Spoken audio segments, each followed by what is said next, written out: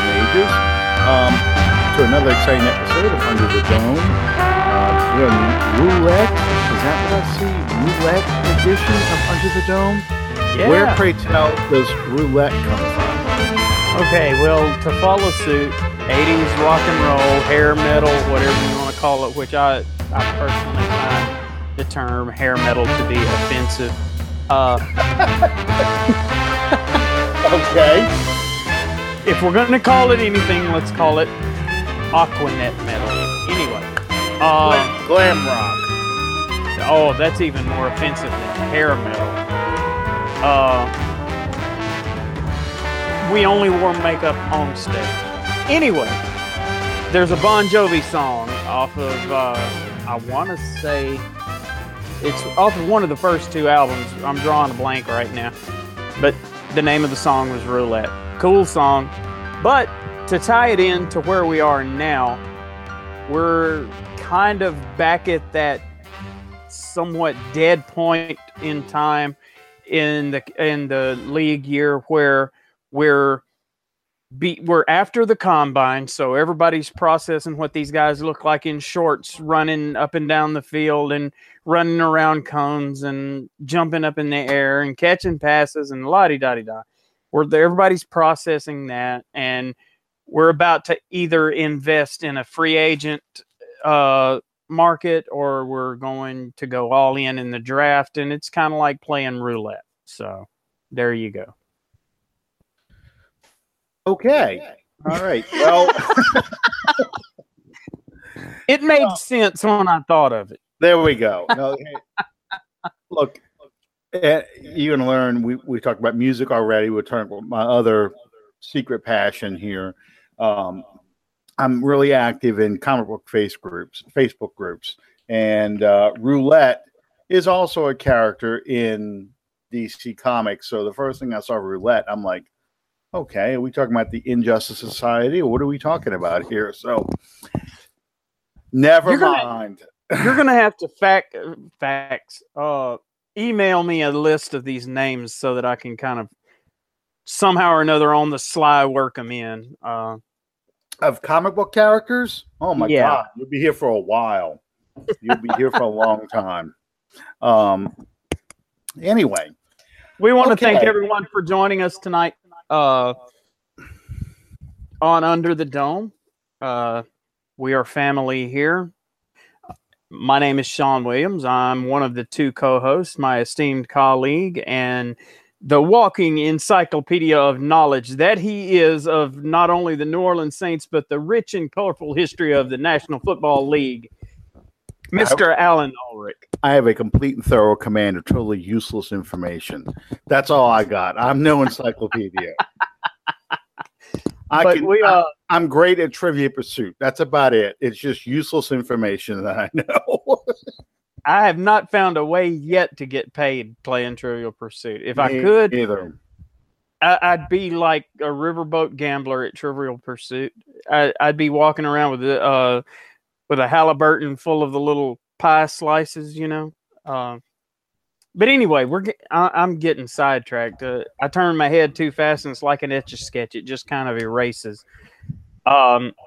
We want to thank everyone for joining us tonight on Under the Dome, and we want to thank our sponsor for our show, the Fan First Productions, and invite any Carolina Panthers fans that are of such a mind to catch the C3 network, the Carolina Cat Chronicles, the mothership that pilots.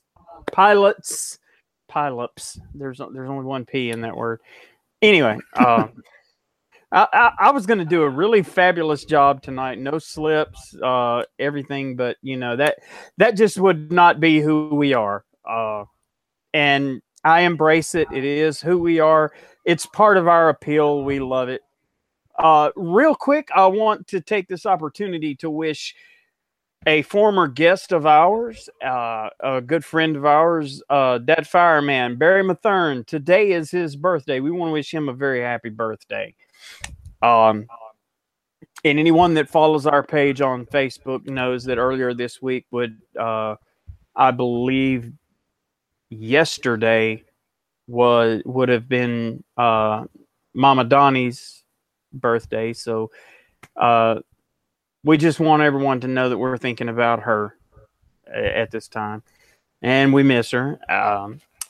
We want to invite you guys to subscribe to our show on iTunes and on YouTube for all the New Orleans Saints information that you need. We are your source. And you can ask us, and if we don't know, we'll pretend we know and give it enough conviction to convince you that we do. Hence why I got the golden shovel drawn on my paper back in high school one year. As if there's BS to be had, I got it. So Sean, I may not know, but I'm not going to let you know that I don't know. What's been going on in the Saints world? Has anything exciting happened? Any good rumors? Have you heard any good rumors lately? I heard. Now, you're not going to believe this. This is going to blow your mind that anybody would even consider this. I have heard that there's a possibility of a reunion. Shh. That's it. They're putting the band back together. I've heard this on everything except Good Morning America. I know. It is all the place. Actually, you know what we should do before we get into the Jimmy Graham stuff? We should talk a little bit about Kurt Coleman and the signing of Coleman, and what does that mean with Kenny Vaccaro? Because, listen, a lot of people were kind of disappointed that we signed Coleman, because I think, especially among the LSU contingent, I think a lot of people wanted to see the Saints take a shot at, Tyrann Mathieu, the Honey Badger, but he's not a free agent yet, and they're not sure. The Cardinals aren't sure what they're going to do with him. They can't afford to keep him. They'd like to restructure his deal. They'd like to extend him and restructure his deal, but they're not sure if they have that ability, so he'll probably get released. The Saints jumped on Kurt Coleman not long after the Panthers released him, because mainly I think they were dissatisfied with the performance of Kenny Vaccaro, what they got for him. He's a first-round draft choice. He started out really well in the beginning. His first year, not his freshman year, his first year in 2013. But since then, he's been injured. He's gone in and out of Peyton's doghouse. If you remember, in 2015, I think it was, Peyton benched him for a couple games, or benched him for a game, sat him down, worked with him. And, Vaccaro came back after the benching saying, I'm a changed person, play better. But we've also seen the Saints in 2016 draft Von Bell out of Ohio State. Then last year, Marcus Williams out of Utah. So it looks like the handwriting's been on the wall for Vaccaro and he was also rumored to be a trade bait in 2016 and last year. He got the suspension. Yeah, he got the suspension too at the end of the 2016 season. So I think, the handwriting was pretty obvious on the wall. So they're looking for someone, or the Saints at least were looking for someone with some veteran leadership, but was inexpensive, which knocks out a player like Mathieu. Coleman fits that. Coleman can play free and strong safety. Coleman's a veteran with leadership. Coleman is cheap, relatively, compared to what we would have to pay to keep Vaccaro. So I think that all factored in the decision to go with Coleman. That doesn't mean the safety position is set, but it does mean that they're not forced to draft a safety early to replace Kenny Vaccaro. I mean, how do you feel? I believe if you had to sum up the career of Kenny Vaccaro thus far in New Orleans, as a matter of fact, I had this conversation last night with our buddy over at the C30 network, Tony, and I told him that it was nothing against Vaccaro's ability. The biggest knock for me on Vaccaro is inconsistency. He runs the gamut between playing at an all-pro level where he's stopping everything in his zone, and he's adequate in coverage to where he plays like the village idiot and gets 45 to 60 yards in penalties, and he misses tackles, and he's slow in coverage against these bigger tight ends and just gets beat. And he runs that gamut too often and too quickly. You haven't gotten the consistency out of him that you needed, much like what you alluded to a moment ago. I believe that the writing has been on the wall, if not 2 years, then at least a year ago, when you take safeties early and often in the last 2 drafts with Bell and as of late Williams. I think that told you all that you needed to know about whether or not they were going to invest in Vaccaro for the future. And I agree. I hate to see Vaccaro go because he spent his entire career here, and he's been a really good player from time to time. Do I think that he is a building block for the future? Possibly he could be considered such, but not once you introduce Bell and Marcus Williams into the mix. You've gone to the effort and the investment of acquiring and keeping those 2 guys, so that kind of makes Vaccaro expendable, if that makes any sense. Mm-hmm. No, it makes perfect sense. I looked initially when I heard about the Coleman move, I thought, okay, this is a move towards depth and veteran presence in the secondary, much the same as what we did, what was it, 1 or 2 seasons ago, in bringing Hart back, Roman Harper. Mm-hmm. And Tony quickly corrected me on that. He said, but this guy has still got something in his tank above and beyond what Harper had. So we'll see. Yeah. Well, here's the thing, too, and this is the other thing I said when it came to discussion about Matthew coming over, Honey Badger coming over.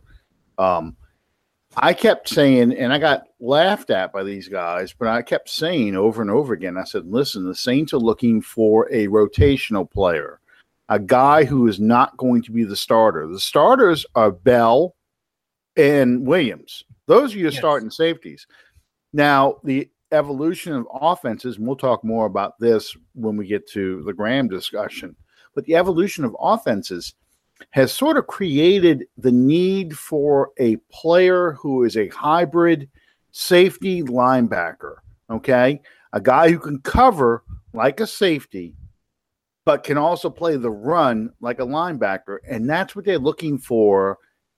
They were looking for that out of Vaccaro, and they're looking for that with Coleman, and I would not be surprised to see them draft somebody with a plan for the future of a guy who has a capability, along with linebackers who are smaller and faster, but can play the run a lot better than a typical tweener linebacker, if that makes any sense. Yeah. I don't know if they're looking for someone who is built like a linebacker, but has the speed of a safety, so they can go to this big nickel 3 safety alignment with 2 fast linebackers who can cover sideline to sideline. That's ideally what they'd like to have. That way they've got a defense that can handle the more spread-oriented offenses that are coming out. And colleges are turning those kind of players out too, because so many college programs are geared towards the spread that you have now undersized tweener defensive ends coming into the NFL. You have a lot of linebacker, safety, hybrid kind of players, because there's a player we can talk about as the draft gets closer. But apparently he had I didn't watch any of the combine because I don't like watching the combine. It's hard to get excited about people who are running around doing basically track and field activities and saying, okay, this is a football player, Yeah. they're not playing football. People fall in love with 40 times with three cone drills and that kind of stuff, and guys running around catching balls in t-shirt and spandex bike shorts. You know what I mean? But it's not. It's just like I asked you last week. The 40 times last year, John Ross set a brand new record that probably there's a bigger chance than not will never be broken. And my question to you, did he die? You know, and nobody heard from him once the draft was over with. When they called his name, who was it? Cincinnati took him? Yeah, the Bengals took him, yeah. And they announced his name when they announced their 53-man roster, and that may be the last time that anyone mentioned his name. Mm-hmm. You can love all these intangibles all that you want, and I know that they have a place in the grand scheme of things, but they are not the be-all, end-all, and I have never bought into that. Well, it's useful information. It's not worthless to go out there and look at it. Don't get me wrong, but don't make judgments on where they're going to go in the draft or how good of a pro they're going to be based on what you saw at the combine, because you need to go back and look at what kind of how did they play football? What kind of football player were they? Okay. It's just one small sample. It's like the Wonderlic test. It's one small sample of the things that you have to do to evaluate a player. We don't get to, as fans, we don't get to do the interviews. We don't get to go through all the, the background information. You can watch the John Gruden thing, or I don't know who's going to do it now, but the old John Gruden thing where you'd have the guy on the chalkboard and break down the defense, the quarterback break down the defenses and things like that. But it's all of that stuff. It's all of it that makes up the decisions whether to take this player or not. So when you see a guy like the LSU receiver who shot up a lot of people's draft boards because he turned out a great 40 time and great agility on the drills and that kind of stuff, you forget, okay, but how does he catch the football in traffic? How does he deal with contested throws? How does he deal with the jam? And granted, you have to also take that with a grain of salt, because just like watching, a tight end playing at a division, I still call them Division I, Division II, Division III. I'm sorry.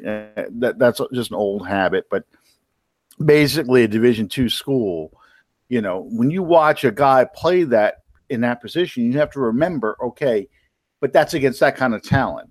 How will he do against upper echelon talent? Well, you have to look at the Senior Bowl footage. You have to look at other, we don't get to see all the practices. We don't get to see all the tape and the breakdown and so forth. But that's what I'm talking about. When it comes to the LSU receiver, yes, you have taken consideration the primitive offense he played in, the limitations he had in quarterback, and so forth. But at the same time, when he did get opportunities, how did he do? When the ball wasn't coming to him, what did he do out on the field? Did he finish his route, or did he kind of half-step it through his route because, the play's not coming my way anyway, so it really doesn't matter. I don't need to go full out. Those are the things that you need to see before you make a decision, because if you see a guy who plays every down like it's his last down and gives it all he's got, even if the game is lost, even if the play isn't going to him, even if the it's a running down, he's a receiver and he's supposed to run a clear out for the running play, whatever, that's what you want to see. You want to see that on the tape, because that is the determination whether or not this guy's going to be a good enough pro or not. So, let me ask you this. You alluded to the combine and what you see as a possible need for us moving forward, being that maybe not muscle-bound middle linebacker, but a smaller, faster, and that brought to mind immediately someone that apparently put together for himself a very productive combine this year. and that would be the University of Central Florida's middle linebacker, Shaquem. Griffin. I believe his name. Yeah, I was drawing a blank. Now, for those of you who are not aware, Shaquem Griffin, at the age of 4 years old, had to have about this much of his arm amputated. And he has played all through middle school, high school, college, with only one arm, playing middle linebacker. Do you see that as being something that could possibly prevent him from having a career in the NFL, or can he succeed? You know, it's hard. Here's the thing. Whenever you're dealing with a guy with a disability, okay, can he play with that disability? I don't know if he can play with that hand. You know, I don't know what the rules are for something like that. I do know in the case of Tom Dempsey that they no longer allow a shoe like that. They've changed the rules where they can't have a partial shoe. They have to be able to play with a full shoe, or they can't do it at all. Yeah. Adrian Claiborne, what did he have again? It was I got to look up the exact. Okay. Adrian Claiborne, he has or had Erb's palsy, which is something that he had by birth. It was an injury that it's something caused an injury to the nerves surrounding his shoulder, because his head and neck were pulled to the side as his shoulders passed through the birth canal. He suffered nerve damage, resulting in some movement and weakness in his right arm. Now he has done physical therapy, and it has given him more flexibility and better strength in his arm. But it's one of those things that players had to, scouts and medical people had to evaluate, so with a guy who's missing part of is it his arm or his hand? It's about middle ways between the elbow and the wrist on his left arm. Okay. Because I honestly don't know much about him. I just know that the league is funny about people having.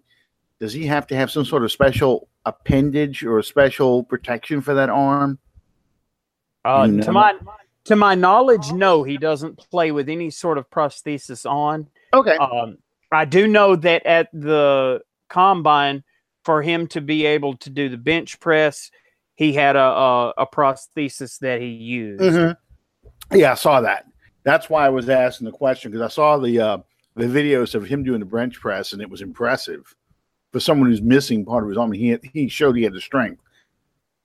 This is a guy, though, that I was intrigued with, is one of those tweeners, that we were talking about earlier.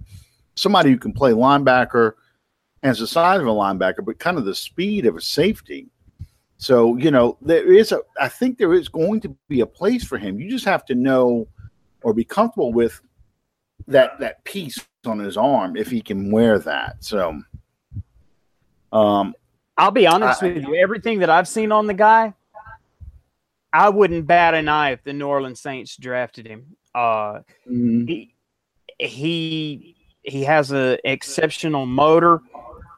He's highly, highly motivated, and he seems to have a very solid foundation, personal wise. I love the guy.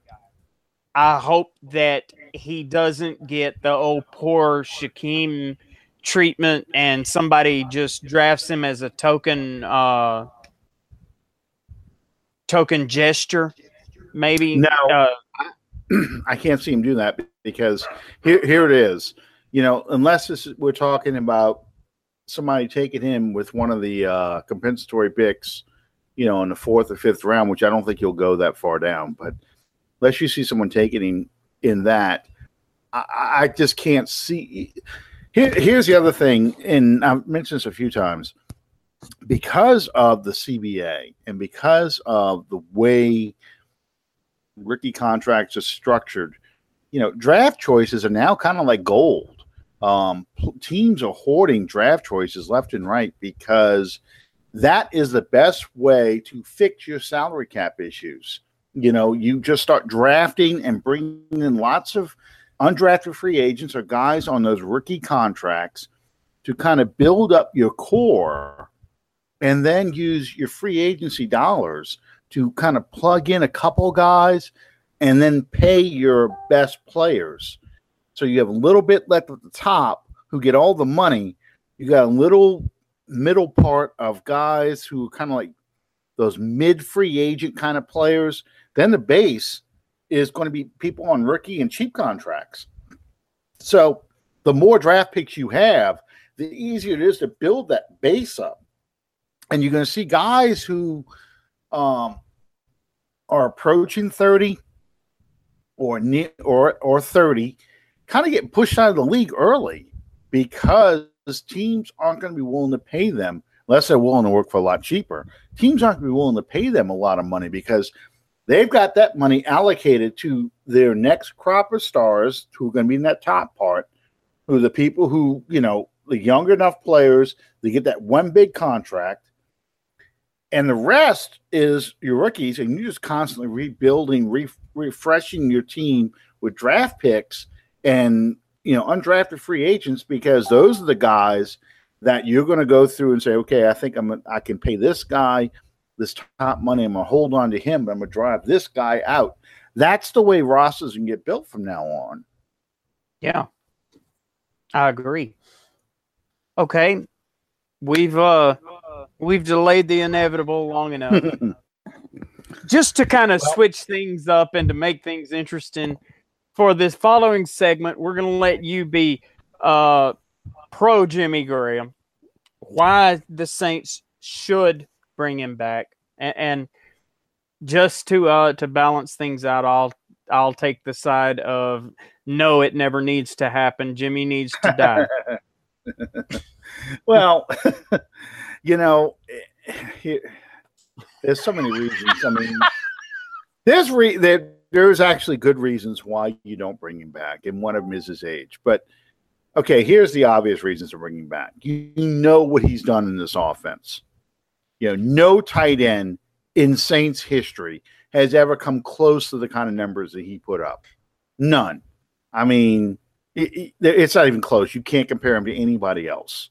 Okay? Sure. I mean, Michael Thomas had a Pro Bowl, all-pro type of year, and he just surpassed Jimmy Graham's 2011 numbers as far as catches in week 15 or 16, I think it was, the 99 catches. He finally got over 99 catches. That's just astounding for a tight end. He's an ideal fit for this kind of offense, the kind of player he is. A pass receiving tight end, not a blocker, but a pass receiving tight end is exactly what this offense calls for. It's designed for that kind of player. A blocking tight end is a waste in this offense. I don't care if we have a running game. That's not the role of tight ends in this offense. Tight ends can come in to play the extra blocker occasionally, but he can just as easily put out. You remember Zach Strief before he became a starter. Zach Strief was constantly being sent out there. This was long before Jimmy Graham was even. This is when Jimmy Graham was still at University of Miami. Zach Strief would go out there so often, and the officials had the announcers, 67s reporting as eligible, that people were wearing jerseys, Zach Strief jerseys, 67, and on the back is it as eligible, because it was a running joke for people because he was constantly sending him in to play the tight end position. Okay. I've got photos from 2009, 2010, 2011 with Zach Strief in there. And then after Zach Strief became the starter because John Stitchcomb had to retire, with other offensive linemen in there. So you had 6 offensive linemen in there all the time. Jimmy Graham, and the way offenses have evolved now, Sean Payton likes to use a tight end like Jimmy Graham to line him up outside the numbers like a big receiver because he's talking about drawing matchups. You put Jimmy Graham or a tight end, because they did this with Josh Hill. They did it with Fleener. You put a tight end out there in the slot, or you put a tight end outside the numbers. He's matched up against a safety or a linebacker. In Sean Payton's mind, you should win that matchup. Think about the Atlanta game when Josh Hill runs the post. Incredible interception by Deion Jones for the Falcons. But when Josh Hill runs that post, what was the matchup? A tight end on a linebacker. In Sean Payton's mind, you should win that matchup every time. The problem was Josh Hill could not get up, could not jump up high enough to snatch that ball out the air. Deion Jones was far more athletic than Josh Hill. He makes the play, gets the interception, wins the ball game on the interception. Jimmy Graham's up there. Jimmy Graham can get up that high. Now Drew can throw it even higher. Graham gets it. He's more athletic than Jones is. Saints win that ball game. That's the game-winning touchdown right there. That's the difference. That's how Sean Payton looks at it. I'm looking for matchup problems, a guy who is a bad matchup for my offense. And here's the other thing Jimmy Graham offers you. You think about his most productive years, 2011, 2013. What do we have then? We had, aside from a full complement of receivers, you had Darren Sproles. With a Darren Sproles, now people have to look in the backfield when they see Sproles. Graham comes out into the route.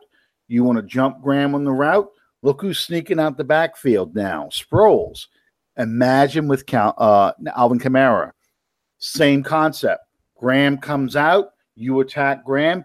Here comes Kamara. Kamara's not going down on one hit. Kamara's just as elusive as Sproles is. And he's a bit of a better runner as far as power than Sproles was. So a Jimmy Graham or Jimmy Graham type of player makes Alvin Kamara more effective. He makes Michael Thomas more effective because now they can't just key on Thomas. You can't put Xavier Rhodes on Thomas all ball game like the Vikings tried to do. You now have to watch because you try and double up on Thomas. Here comes Graham. Graham's going to start eating you up. Okay. So, we're going to put coverage on Graham. Think about the Arizona Cardinals game a couple years ago, 2 years ago, when they probably put Patrick Peterson on Cooks. Thomas first. They put it on Thomas first. Cooks eats him up in the first half. So they put Peterson on Cooks. All of a sudden, Thomas comes alive. You know, it's all about that. It's about getting this offense as many weapons as you possibly can. If I can flood the pattern with 5 eligible receivers who can all threaten your defense, and I'm talking Graham, Thomas, Kamara, Ginn, and I still think they're going to draft somebody. So if you can send 5 legitimate targets out there who threaten the defense, who are you going to stop? Who are you going to double? You can't double everybody. Somebody's going to come open. There's going to be a matchup problem. And what was our biggest weaknesses this past year? Our biggest weakness was third down conversion. 3 games that we lost because we couldn't convert third downs, including the divisional game, against the Vikings. You convert that 3rd and 1. I'm not saying that Graham would have done it, but I'm just saying if you convert that 3rd and 1 to a first down, the Vikings have 1 timeout left. They're going to have to use it. We can take 3 knees, kick the field goal, win the ball game. the Vikings never get a chance to touch the ball again on offense. The ball game's over. You win it just like how you won against Philadelphia on the road in 2013. And that's the kind of stuff. That's why I'm very pro Jimmy Graham, because I think Graham is the key to making Kamara and Thomas even better, because he makes the offense better. And that's just now the negative, which you can get into. The negative, of course, is how much is this going to cost us to do that? No. My biggest concern, and I've seriously paid this a lot of mind in the past several days as the rumor mill has grown. My first concern, and before I get into that, you just mentioned the money and how much it'll cost. To me, I think that on both sides of it, that the money is going to be secondary. In other words, I don't look for Graham to say, you're going to have to pay me more money or I'm not coming back. Because in Graham's mind, there's unfinished business with him and Breeze, in my opinion. Graham has the body of work that he's put together in Seattle over the past, 3 seasons, I think, that he has to look back on. And it's hurt his paycheck to have spent the past 3 seasons in Seattle. Now, was he right for the way he handled his business in New Orleans? Was he wrong? That's really of very little consequence moving forward. And someone reported earlier this week, there's no hard feelings. Well, they're saying what they think Jimmy wants to hear. As my esteemed colleague put it in other news, water's wet. I do believe that Jimmy coming back to New Orleans would be a good idea, and it would be a very strategic move if Jimmy's got to come back with the right frame of mind, the right work ethic. He has to fit in that locker room. He cannot be and I think you and I have disagreed about this before, but he cannot enter that locker room as a prima donna as he was before. I'll tell you this, and this is just take it for what it's worth. You're seeing Cam Jordan tweeting about Jimmy come back. Yes. Mark Ingram tweeting Jimmy come back. Michael Thomas is intrigued by Jimmy, wanting Jimmy back. You see Zach Strief, guys who were in that locker room before.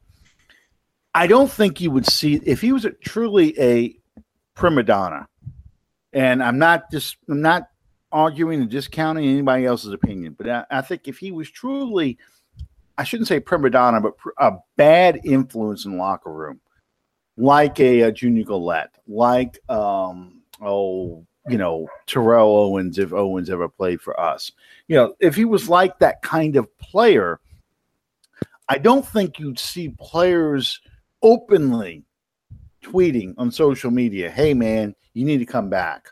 I think he was generally genuinely liked by his teammates. But I do agree with you. He has to come back humble. He can't come back thinking, okay, Jimmy's here.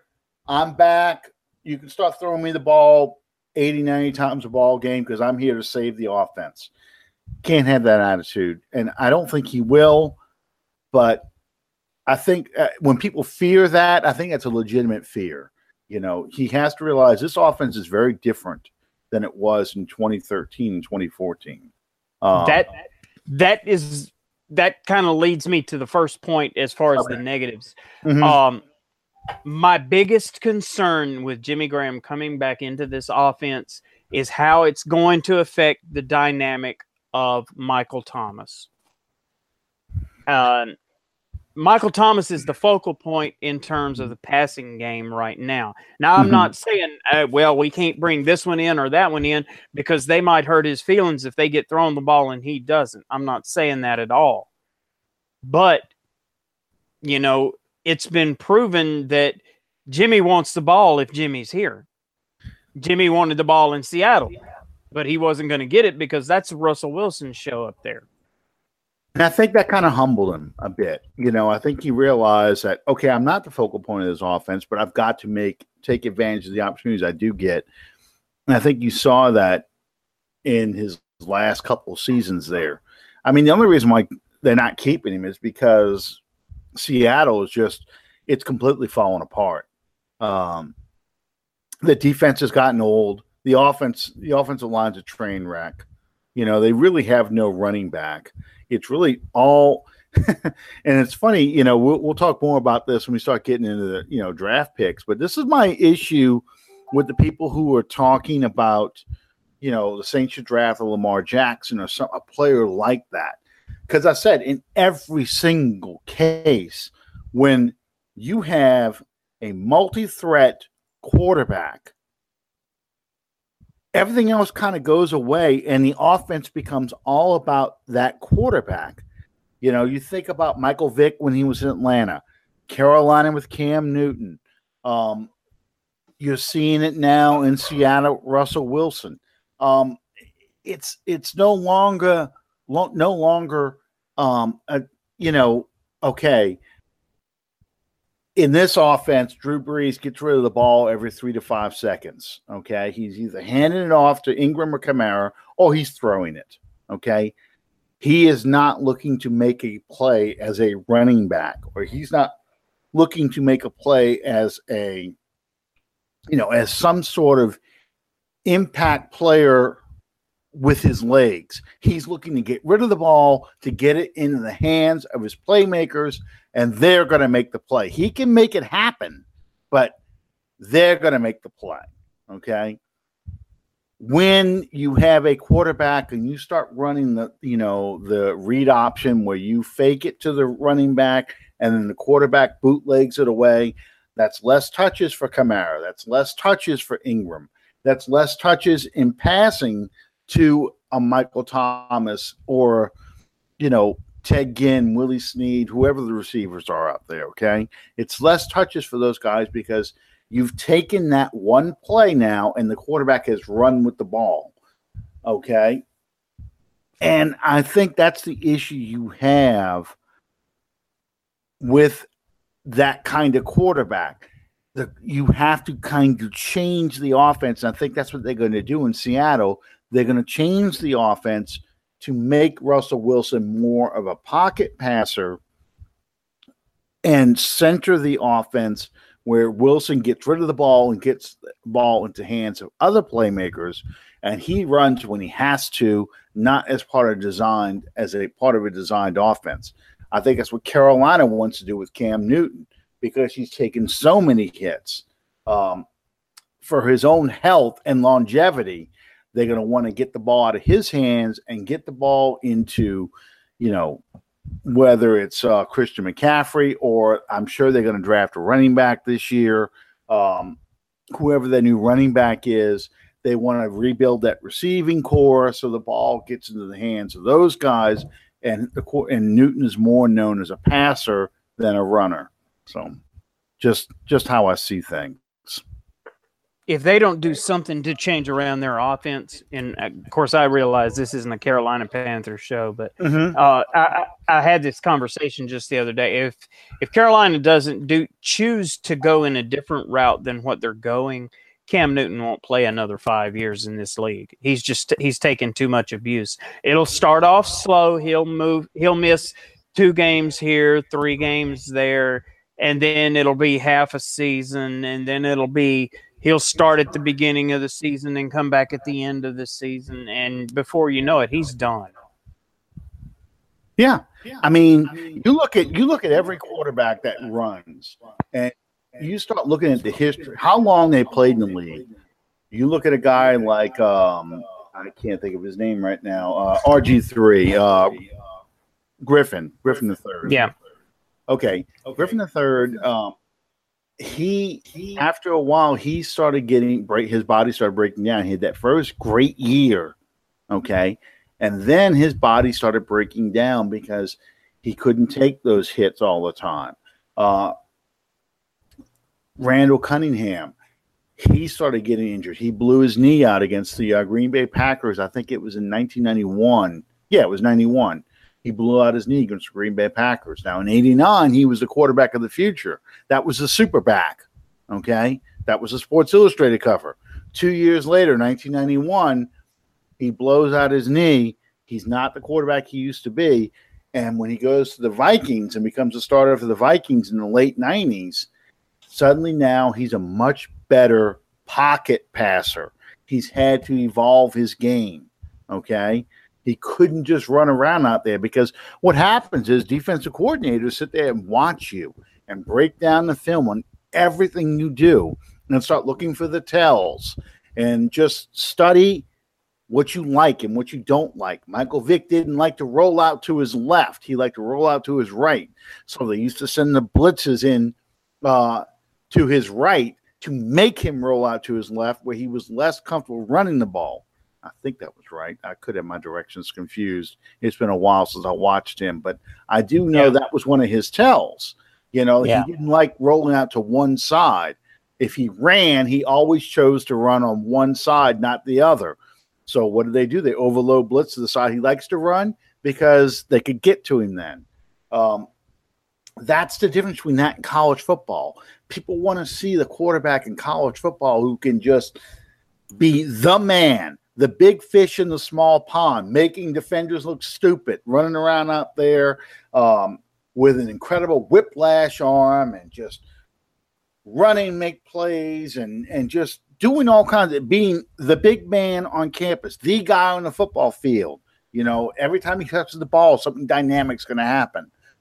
That works in college football because those guys are only together 3 or 4 years. In the pros, you've got football never ends. Defensive coordinators never give up, never stop looking at film, figuring out how to beat you. And they're going to draft players designed to beat you. They're going to find defensive linemen who can run as fast as you and run your butt down. And where you like to go, where when you decide to run, how long does it take for you to make that decision? Because they know if it takes 3 seconds, 2 seconds to make that decision, that's how much time they got to get to you. They want to speed up that clock. So you have to make that decision even earlier, playing into their hands. That's the kind of stuff they do. And, you know, so, you know, a guy like, who was the kid? Vince Young. I couldn't think of his name. A guy like Vince Young has that one great year in Tennessee, and then he's never the same. We can't figure out why. Well, defenses figured him out. They figured out what the same thing, and you have to improve. Yeah, you can say the same thing about Colin Kaepernick. He had that one incredible year for the San Francisco 49ers on the strength of that defense. A big chunk of it was, but I mean, I won't take anything away from the guy. He had some really incredible games playing quarterback that year, especially in that playoff run. The dual threat thing worked like a charm. Well, at the end of that season, he approaches the front office of the 49ers and says, I want to get paid. And the 49ers are like, well, you know, we don't have any alternatives. There's not a whole lot we can do. So they have to invest mightily to keep him on as quarterback. And from their standpoint of thinking, you stop and you say, well, you know, he had us within 2 or 3 yards of winning the Super Bowl a few months ago. Yeah, let's give him that big deal. But if we're going to do that, I don't want to put him at risk. You're investing the biggest chunk of the franchise in these guys, and then you're supposed to be okay with them going out on the field and putting all of that at risk by running the ball up the middle. These getting hit in college is not the same as getting hit by professional football players. In college football, the average team plays maybe a team that has 1 or 2, maybe 3 players who are going to go on to the next level. I know it was the case at UL we had at most 3 guys that were going to go play the next level. If you're talking about a team like LSU and Alabama, maybe 20 guys combined on both rosters are going to play at the next level. But the average college game, and how many people out there? There's 100 players on each side, basically, playing in the game. So, that's what? 80% of the players aren't going to play football past their senior year. I've got several friends who have played football for LSU, never played at the professional level, But anyway, one last thing, just to make sure that, I'm not just bashing running quarterbacks. Let's go look at a guy like Rick Mirer, okay? Rick Mirer is a great example of not progressing to the next level. Did you know Rick Mirer actually outplayed Drew Bledsoe? Because they were taking 1-2 way back when in the draft. Rick Mirer actually outplayed Drew Bledsoe when he went to the Seattle Seahawks that first year, because you had a coach, Tom Flores, who gave him a very basic offense. We had very simple reads to make, and he was very successful at it. Whereas Bledsoe, when he went to New England, had a much harder time, a little more complex offense, had a much harder time kind of getting his game going, okay? It was the next year, the second year for Mirer and Bledsoe, where the separation happened. Mirer stayed at that same level because defensive coordinators started watching the tapes and said, you know what? He doesn't like to go to his left. He never looks to his left. When he's making his reads, all his reads are on this side of the field. They're never on this side of the field. So what we're going to do is we're going to confuse him on this side and make him look over here. And a lot of times Mirer failed to make that adjustment and tried to force it where the coverage was. And that's when his career became untracked. That's where his career fell apart. Now, Randy Mueller, who would become the Saints general manager, stole draft picks from the Chicago Bears. They conned the Bears into giving them first-round picks for Rick Mirer. And, that's if there's anything that's really good about Randy Mueller, I have to give him credit for the way he was able to parlay bad mistakes into draft picks. He did it with Ricky Williams, although Ricky Williams wasn't, as bad a mistake as Rick Mirer, as Ricky Williams could actually play, but he was able to get 2 number 1 picks for Ricky Williams, which didn't quite make up for the whole draft that we lost in 1999, but you got a lot for Ricky Williams. Anyway, that's my point. A player never got better. So once defenses figured you out, your job is to either change the way you play to get better and make defenses work even harder, figure you out, or you're just a flash in the pan. You had that 1 or 2 good years and then you're gone. And that's my fear when it comes to some of these rookie quarterbacks coming into the league, especially a running quarterback who primarily runs. I'm much more confident a pocket passer doesn't mean they're going to be a better quarterback. Don't misunderstand me. It just means that I am more confident with a pocket passer because I think he has the ability to, because he knows he's not going to be able to run, he's going to be forced to improve as a passer first. And for this kind of offense, that's what you need.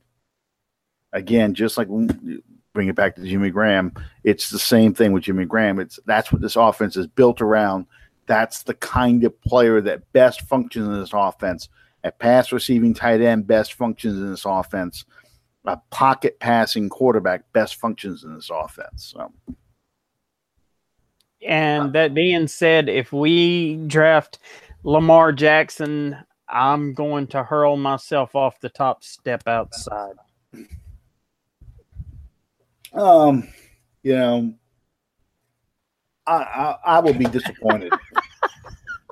I'm not going to be that upset. I'll just be disappointed because I I don't believe he's a good fit for this offense. I think he is going to be a much better fit with a team that can build their offense around what he does best.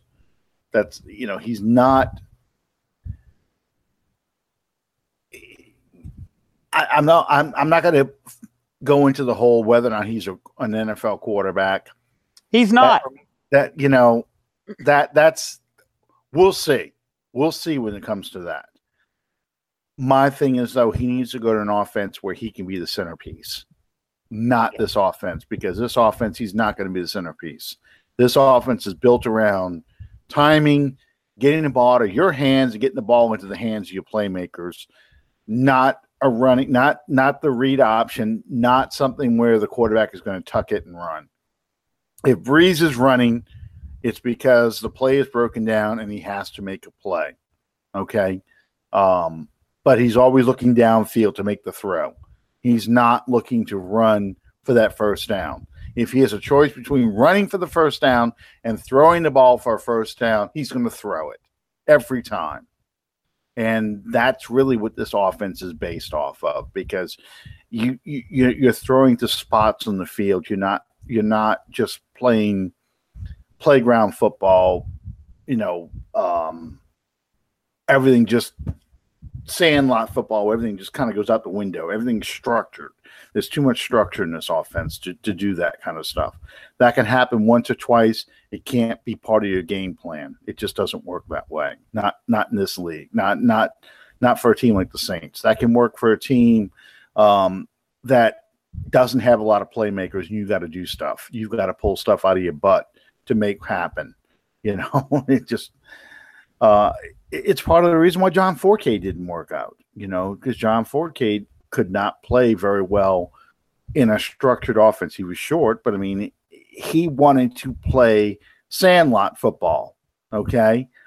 He wanted to play sandlot football, and it worked for 3 games in '89. It didn't work when it got to when you got to the 1990 season, because he was just such a natural athlete.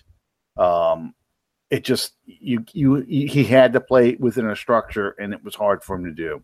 He's not wired that way. I'm not gonna go down that road. Yeah, we pretty much ruined our chances of ever getting John Forcade as a guest on this show. And he's my second favorite Saints quarterback, actually. Is he really? Yeah. Well, his little Saints history. In 1989, people are going to, again, we can make reference to Jimmy Graham. In 1989, people were sick of Bobby Hebert. They really were. They were sick of the offense, how predictable it was. They were sick of how we just never threw the ball. Brett Perryman used to get on the media and would bitch about, well, you drafted me and I'm not even doing anything out here. He keeps going Eric Martin all the time. It's really an ugly time. So when you had the Detroit Lions game was really the meltdown. That was when the Saints offense was at its absolute worst. Hebert got benched and they put in Forcade. It was a loss. Then Forcade started the next 3 games: Buffalo, Philadelphia, and the Colts. And sure enough, as soon as Forcade gets in there, who's the first one he's just throwing the ball to? Perryman. Brett Perryman starts getting the ball deep. The first play in the Philadelphia Monday night game, I bombed the Perryman for a huge play.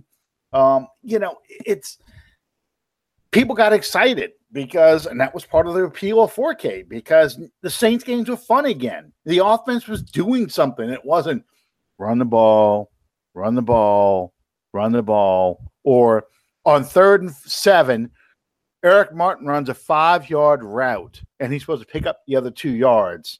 Never gets it. Punt. And let your defense and special teams win the ball game. Never go for the kill shot. You're always playing not to lose. You're never playing to win the game. It's funny because, I hear people bitch about the quote-unquote predictability of the Saints offense. And I thought maybe you might bring that up with Jimmy Graham. that Jimmy Graham makes the offense predictable because he's not going to block for a running play. So it's going to be a pass. Well, guess what? Drew Brees thrown the ball over 5,000 times in 12 years. He's probably going to throw the ball again, whether Jimmy Graham's out there or not. I don't think that this offense has been nearly as predictable ever before as it was this past year. And that was as big a surprise to people that are closely following the Saints like ourselves as it was to anybody else in the world. That's not going to be the case next year because, as you alluded to earlier, those defensive coordinators are sitting there with their rewind buttons on their DVRs. They're studying this stuff. Anyone that expects Alvin Kamara to come in next year and get almost 2,000 yards combined yardage, you're deluding yourselves. Mm-hmm. You have to have more weapons to keep these guys effective. Listen, yeah, absolutely. I mean, you saw it at the end of this past year. What did we see in the Carolina playoff game? What did we see in the Minnesota playoff game? What did we see even in the Tampa game at the end of the year, in the Jets game? They loaded the box up and decided, you know what, Saints, if you're going to beat us, you're not going to beat us with Ingram and Kamara. You're going to beat us with Drew Brees, which 3 years ago, that's suicide. Okay? 4 years ago, that's suicide. You remember when we had Joey on here. Joey even joked, we can't let Ingram and Kamara beat us. We're going to, he says, we got to make Brees beat us. You give Brees Jimmy Graham, you give him a young, a powerful receiver to pair along with, Michael Thomas. Now, suddenly you're going, okay, maybe we don't want Brees to beat us. Maybe we do want to choose the slow death of Ingram getting the ball and Kamara getting the ball. And hopefully we can bend, don't break, and slow them down in the red zone. Don't give up the nothing deep, nothing cheap kind of defense. You want to make the Saints work for everything they get. I think that is a much better situation for the Saints offense because that's when Peyton's genius comes out as far as a play caller, because he and Brees are looking at this going, okay, nothing deep, nothing cheap. All right. You know what? We're going to take something deep and cheap because we're going to make you do what we want you to do. And they'll get the play they want because you cannot hold the Saints offense down that way for an entire ball game. You just can't do it. You saw that with the Vikings game. You saw that in the Carolina game. You just can't hold them down long enough. The offense needs to be able to finish. That's all. Yeah, I get that. People texting me all during the games, which is really a bad idea, people. Don't try to communicate to me with my high blood pressure. Anyway, people, they run the first series, they run the second series, and we haven't scored 30 points already after the first two series. So they're saying, we suck! And I'm like, look, this is a playoff team that we're playing. Give these folks the opportunity to make their adjustments. Don't read anything into this until the third possession. See what they're doing in the third possession of the ball game, and you're going to get an idea of how the rest of the game very possibly could go. Mm-hmm. Yeah. I look. That's why I love when the Saints get the ball to begin the second half because we've talked about this before. I love the fact that they'll probably score right before the end of the half. Then they'll get the ball in the second half. They'll score in that possession. Suddenly now it could be, instead of a 3-point lead, a 10-point lead, a 14-point lead. Who knows? Depending on what the score is. or a deficit, and then suddenly the Saints are right back in the game, whether if it was like the 2009 game against the Miami Dolphins. The Vikings playoff game, we never really did go into that because we had Tyrone Hughes on that following week. But I'll be honest with you, during that game, I was like, man, I did not want to go to – this is why I didn't want to play Minnesota yet. I did not want to go down to Minnesota, get our butts kicked, like this, because it really looked bad in that first half. But like you were just talking about, in that second half, it's like the Saints suddenly clicked and realized, you know what? They're doing this, this, and this. We know how to counter this now. We're going to start making the plays. They had that one really good drive score. The next possession is this play here, this unbelievable interception by Marcus Williams. That's the next series after we score 7. Get another touchdown. Now it's 14-17. That crowd gets awfully damn quiet. Then the next possession for the Saints is just they probably ran this play 100 times in practice, and 100 times Snead completes that pass. That unbelievable play on the 3rd and 1 where he throws the ball to a wide open Alvin Kamara and just overthrew him. Well, no, it was 3rd down. That was in the 4th quarter. Yeah, I know. But, I mean, it was 3rd down, 3rd and 1. Yeah, because the 3rd quarter, I watched the game again. Well, I fast forward through the first half. But I watched the game again. And that 3rd quarter basically was 2 possessions because the Vikings got the ball. They got to about midfield, and they missed they got a sack, so they got out of field goal range, had to punt. Saints take over, drive, get the touchdown. Then at the end of the quarter was this play here, and the Saints score again in the 4th quarter. So, yeah. So the next possession the Saints get is the incomplete pass on 3rd and 1, which was a beautiful touchdown. Vikings kick a field goal, make it 20-14. Saints go down the field. That's the Kamara touchdown, 21-20. Now it's a ball game. Now the crowd is really, really nervous. It's getting anxious. It's less than 5 minutes in the game, that kind of thing. It's unfortunate the way it ended, but it just showed you that the Saints offense had this team figured out now. We know exactly what we can do, and we're going to move this ball at will against you. Just convert that 1 3rd down, and we're playing in Philadelphia for that NFC Championship game. I don't know if we win that game or not. Probably not, judging by the number of injuries we had. Yeah. But it would have been the 3rd NFC Championship game that the Saints have been to under Breeze and Peyton, and that's a huge accomplishment. Right now, we seem to be stuck at that divisional round playoff hump. We lost in 2011 in the divisional round. We lost in 2013 in the divisional round. We lost now in 2017 in the divisional round. We have to get past that divisional round now. That's why I'm for a guy like Jimmy Graham coming in this offense. I'm for drafting an offensive player, whether it's a tight end if Graham doesn't come here, or in a receiver, something to get us over that divisional hump. And it's the offense. Yes, you need to get better on defense. We need a better pass rush. But to me, it's the offense. The offense is what drives this team. Defense may win championships, but offense gets you there. And we have to improve that offense. We have to get better on the 3rd down conversion. We have to get better in the red zone. That's why I want a guy like Graham. That's his 2 biggest strengths. And I want more weapons for this offense to use so I don't have to rely on my defense to close out the game. My offense can close out the game like they did in 2006 against the Philadelphia Eagles in that awesome playoff game where Deuce just kept running the ball and getting first down. And that clock just keeps running, and Deuce gets that first down.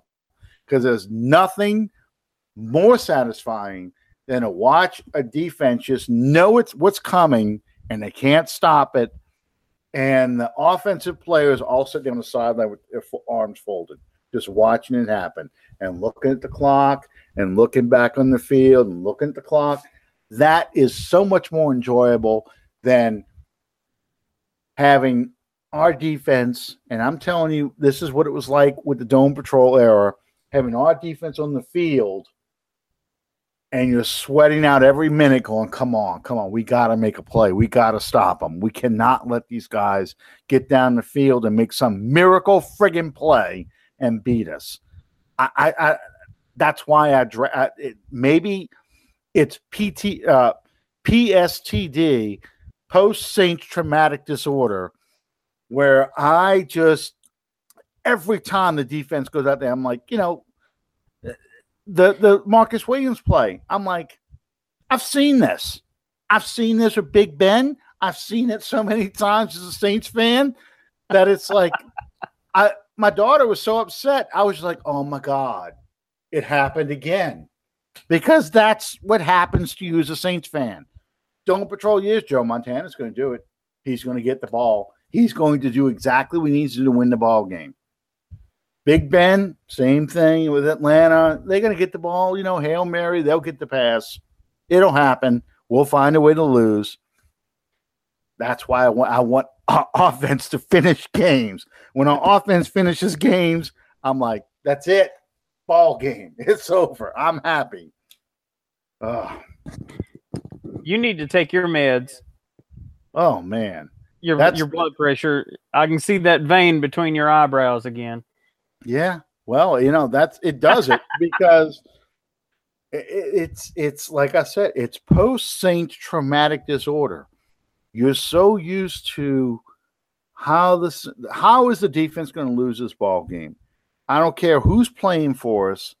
We could have an all-pro, all Madden, all-pro defense. We could have it all. And we'll find a way to lose. We just will. But I think as of late that narrative has changed, especially over this past season, because you got Cam going off, you got these guys due in large part to the play. I'll say this: the play of Lattimore was indispensable. And there for a while, for the biggest part of that 8-game run that we had in the middle of the season, we had Cam on one side and Okafor on the other. And I get the concerns there on Okafor and his return, and what if he's not able to return. I get all of that. And people have asked me, and we're going to get into this in the coming weeks a little more in depth. People have asked me, who are you taking at 27? My thinking on draft strategy hasn't strayed too far. After you get beyond the first 8 to 10 picks, make no mistake about it. I don't care how much research you've done. I don't care how much combine footage you've watched. I don't care how much game film after about the first 8 picks in the draft, I don't care what any of them tell you. They're going with the best player available as per their positions of need on their team. Well, someone's going to reach. It happens every year. Someone reaches for a player. Someone decides they can't wait for a guy to slide to them. So they're going to go up there and go get him. They don't care how high it is. They're going to go up there and go get him. Chicago Bears. The Bears, yeah. They had, they went 1 pick to get Trubisky, and the 49ers weren't taking Trubisky, but they had to get him. The Chiefs had to go get the quarterback, Mahomes. And that's how Lattimore slid out of the top 10. There's a guy guaranteed to go in the top 10. He goes to the Saints at 11. So, it's, to me, when I'm looking at 27, at that pick 27, I think, barring anything unusual, I think they go defensive tackle or defensive end, a defensive lineman of some sort. Okay. We'll see who slides, though. Who starts sliding down that board? I'm hoping, some people may not like to hear this, but I'm hoping it's an offensive-heavy draft, especially in the first 10 to 15 picks. Because if you have 6 quarterbacks go, and I'm just pulling 6 out of the air, okay, it could be as little as 4, but it could be as many as 6. 6 quarterbacks going, 2 to 3 running backs, maybe 2 tight ends, and a couple of receivers in there. That's a lot of offense going early. So what does that mean? That means cornerbacks, linebackers, and defensive linemen start sliding. Okay? That's good news for the Saints. Now, granted, I know a lot of people like certain tight ends. They want these tight ends. They should be available at 27. But if someone reaches and grabs one of those guys early, that's still good news for the Saints, because now you're looking at some of those top defensive linemen sliding down further in the draft. What would be a horrible draft for the Saints is very few quarterbacks go early, maybe 2 running backs go, and they start picking defensive. It starts going defense, offense, couple of defensive players, offense, where they start grabbing people at random. Now suddenly at 27, you're stuck with crap. I shouldn't say crap, because you still have good players at 27, but you're losing those top players you have marked off on your board as guaranteed first rounders. Now you start looking at guys who are bottom of the round 1, beginning round 2 kind of guys. Now you're thinking better. It might be better if the Saints just trade down, but you lose that 5-year contract that you get with a first round pick. You start looking now at a second round pick, which is a 4-year deal, and doesn't sound like much, but it's a huge difference for a player that you're going to invest some money in, because with that 5th year option, you now have 5 years maybe that you can get that player on the cheap. Just think about Michael Thomas, for example. He's a first round pick. You'd have 5 years to deal with him with that rookie contract, where you have to pay him the big money, compared to 4, which means in 2 seasons, this season and next season, that's it for Michael Thomas in that cheap rookie contract. Now you have to pay him big money. And watch carefully what Jarvis Landry gets. Watch carefully what people like Sammy Watkins. Sammy Watkins. Thank you. I had his name and I just slipped my mind. But watch carefully what these guys get and compare that to DeAndre Hopkins in Houston. That's the target. Okay. And every player, regardless of position, wants to be the highest paid player, for his position. That's an ego thing. They all want it. So they set the market and they raise the bar every time. So Michael Thomas is going to be watching that, okay? He's going to say, look what I put up on the wall, okay? Look at all these skins I put up on the wall. This is what I deserve, okay? It could be an $80 million contract or something even more outrageous than that. That's part of the reason why we moved Cooks like we did, because they knew Cooks was going to be at this market this year, looking at these numbers going, well, you're going to have to pay me. Pay me or lose me. Somebody's going to pay me. And you can't pay anybody, because that's what we started the show with. You got a very small collection at the top, a little bit in the middle, and then you got this huge base of cheap contract players, okay? So you have to make decisions accordingly. Who am I going to pay? Who am I not going to pay? Because I can't pay everybody. I'd have to keep drafting well. That's all I can do, because I can reload. I have to be able to reload. I have to let some people go, and I'll reload with draft picks. That's the future of the NFL. It's going to be like college, accelerated. It's about your recruiting class. It's not about your seniors anymore. Your seniors are gone. Now you're trying to, and that's why your windows become a lot smaller for championships too. Look at the Seattle window. 2012, basically to 2016. Yeah, they didn't make the playoffs last year. 4 years. That was their window. 4 years. They went to Super Bowl twice. Won one, lost one. That's what a team has to do. Jacksonville's going to be in the same predicament. Jacksonville has put that together, that awesome defense. They got some pieces on offense. They've got to make their run now. They made it to the AFC Championship game, but now they have to make their run, because in 2 to 3 years, you're going to start paying those players, okay? And you're not picking in the top 5 anymore. So you're not getting the cream of the crop. Now you have to start paying these guys. Some of these guys are going to have to go because I'm not going to pay these guys. I want to pay this guy. I'm going to have to let Bowie go because I need to pay Jalen Ramsey, that kind of thing. That's just that's the status of football today. And to a certain extent, you can lump the Saints into that same category. Oh, absolutely. Absolutely. Because you're looking at right now, you've got Cam Jordan and Drew Brees, which is going to be your 2 big veterans, 2 big money makers. Mm-hmm. And right behind them, you're going to have, as you alluded to a moment ago, after next season, Michael Thomas.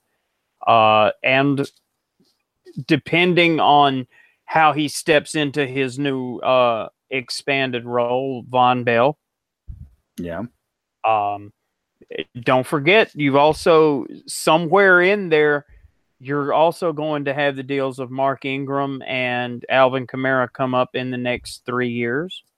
Yeah. Well, Ingram is probably going to get extended maybe one more time. I don't know how they feel. It depends on how he does. But he'll probably get extended for a couple of years, one more time, till he hits that magic age of 30. Then he's gone. And then they'll bring somebody in behind him. They're going to pay Kamara. They're going to pay Lattimore.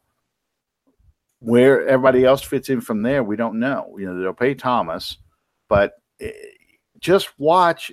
That's why the Saints aren't going to be really active in a. They may have one big splash signing, which will probably be Malcolm Butler. And we've gone way over time because we're now getting to free agency, but they're probably that one big the splash signing, probably a Malcolm Butler kind of guy. But the rest of the players they're going to start looking at, they're going to start looking hard at those second tier, those young guys, 25, 26, not ready for their big contract, but they were good backup kind of players, rotational players who might be open to a larger role in a different defense or a different offense. Bring in a couple of veteran guys like a Jimmy Graham where you pay him for a couple of years, but you draft a tight end too. You don't have to take him in the first or third pick, but you can take him in the 4th round. Draft a tight end and groom behind Graham, so you let him go, and a new guy comes in, and you kind of stagger your offense and defensive stars, so you don't have to pay a bunch of them at one time. You can stagger your contract so you can kind of play with the cap, and that's what Mickey Loomis is best at, because Mickey Loomis can juggle that money as long as they keep drafting well. So we'll get into more of that because I think next week is actually the first week of free agency. Yeah, I'm in talks right now to possibly have us couple of special guests from San Diego next week. Oh, my beer guys? Yes, sir. Awesome. Yeah, Saints Craft Radio. Yes, my beer guys. Love them. Love them. I talked to one of them earlier this week, and they said, "Hey, anytime you're ready for us, we're down." I said, "Okay, well." Absolutely. Well, we'll bring them on. Absolutely. We'll bring them on. We'll see what happens. Next week's free agency. Next week, we'll see whether or not the Jimmy Graham rumors are true. We'll see if Malcolm Butler's a big signing or if they completely surprise us and pull some guy to the left field and we're going, oh, my God, I never thought we'd sign this guy. And no, I don't think it's going to be Jarvis Landry. But anyway. P-Rob. Yeah. It won't be P-Rob. We're not that's guy that is not part of the band we're bringing back. Well, what about Malcolm? We traded him for a microphone. Okay. Yeah. And a washing machine. No. He was the Bluesmobile. We traded him for a microphone. We got a much better car. We got Lattimore. He's got cop tires, cop suspension, cop motor. Much better car, even though it's a shit box Dodge. All you who've ever seen the Blues Brothers know exactly what I'm talking about. So, actually, I should say Ken Crawley is more of that, not Lattimore. Lattimore's too elite. Ken Crawley is the Bluesmobile. So, anyway, we'll join you next time. I don't even know where to go from there. No, you can't. You can't. You have to bring up the Blues Brothers. You have to go back and watch the Blues Brothers. One of the greatest movies ever made. That movie and Better Off Dead. Two of my all-time favorite movies. You've seen Better Off Dead, right? Yep. Okay, good. Once. Once? Once. Oh, man, you need to see that movie several times. That's an awesome movie with a French girl. He says, he kept trying to put his testicles all over me. His what? You know, like the octopus? Tentacles. And Lane Meyer. It's a good thing that we've crossed 9 p.m. because That's exactly. We're past the family hour. Yeah, we've crossed into a whole different dimension. I want to thank everyone for joining us tonight. Invite everyone to subscribe to us on YouTube and on iTunes. Yes. At Under the Dome. You can contact us on Facebook at the Under the Dome podcast page, or reach us on Twitter Under the Dome PO1, or our separate pages, which are all our handles are all pinned on that page on Twitter as well. Thank you guys so much. Yes. Better Off Dead is on YouTube, by the way. You can watch it so you know exactly what I'm talking about, especially the drag racing scenes with two Asian guys who one speaks no English, the other learned to speak English by watching reruns of ABC's Wild World of Sports. You tell me what's worse, speaking no English or speaking Howard Cosell. Anyway, it's an awesome scene. It is an awesome movie. Please watch it if you haven't seen that movie before. John Cusack, one of his first movies. Anyway, thank you guys for sticking with us, and I'll keep making more movie references as best I can. And we'll see you next time on Under the Dome. Good night, everybody. Good night, everyone.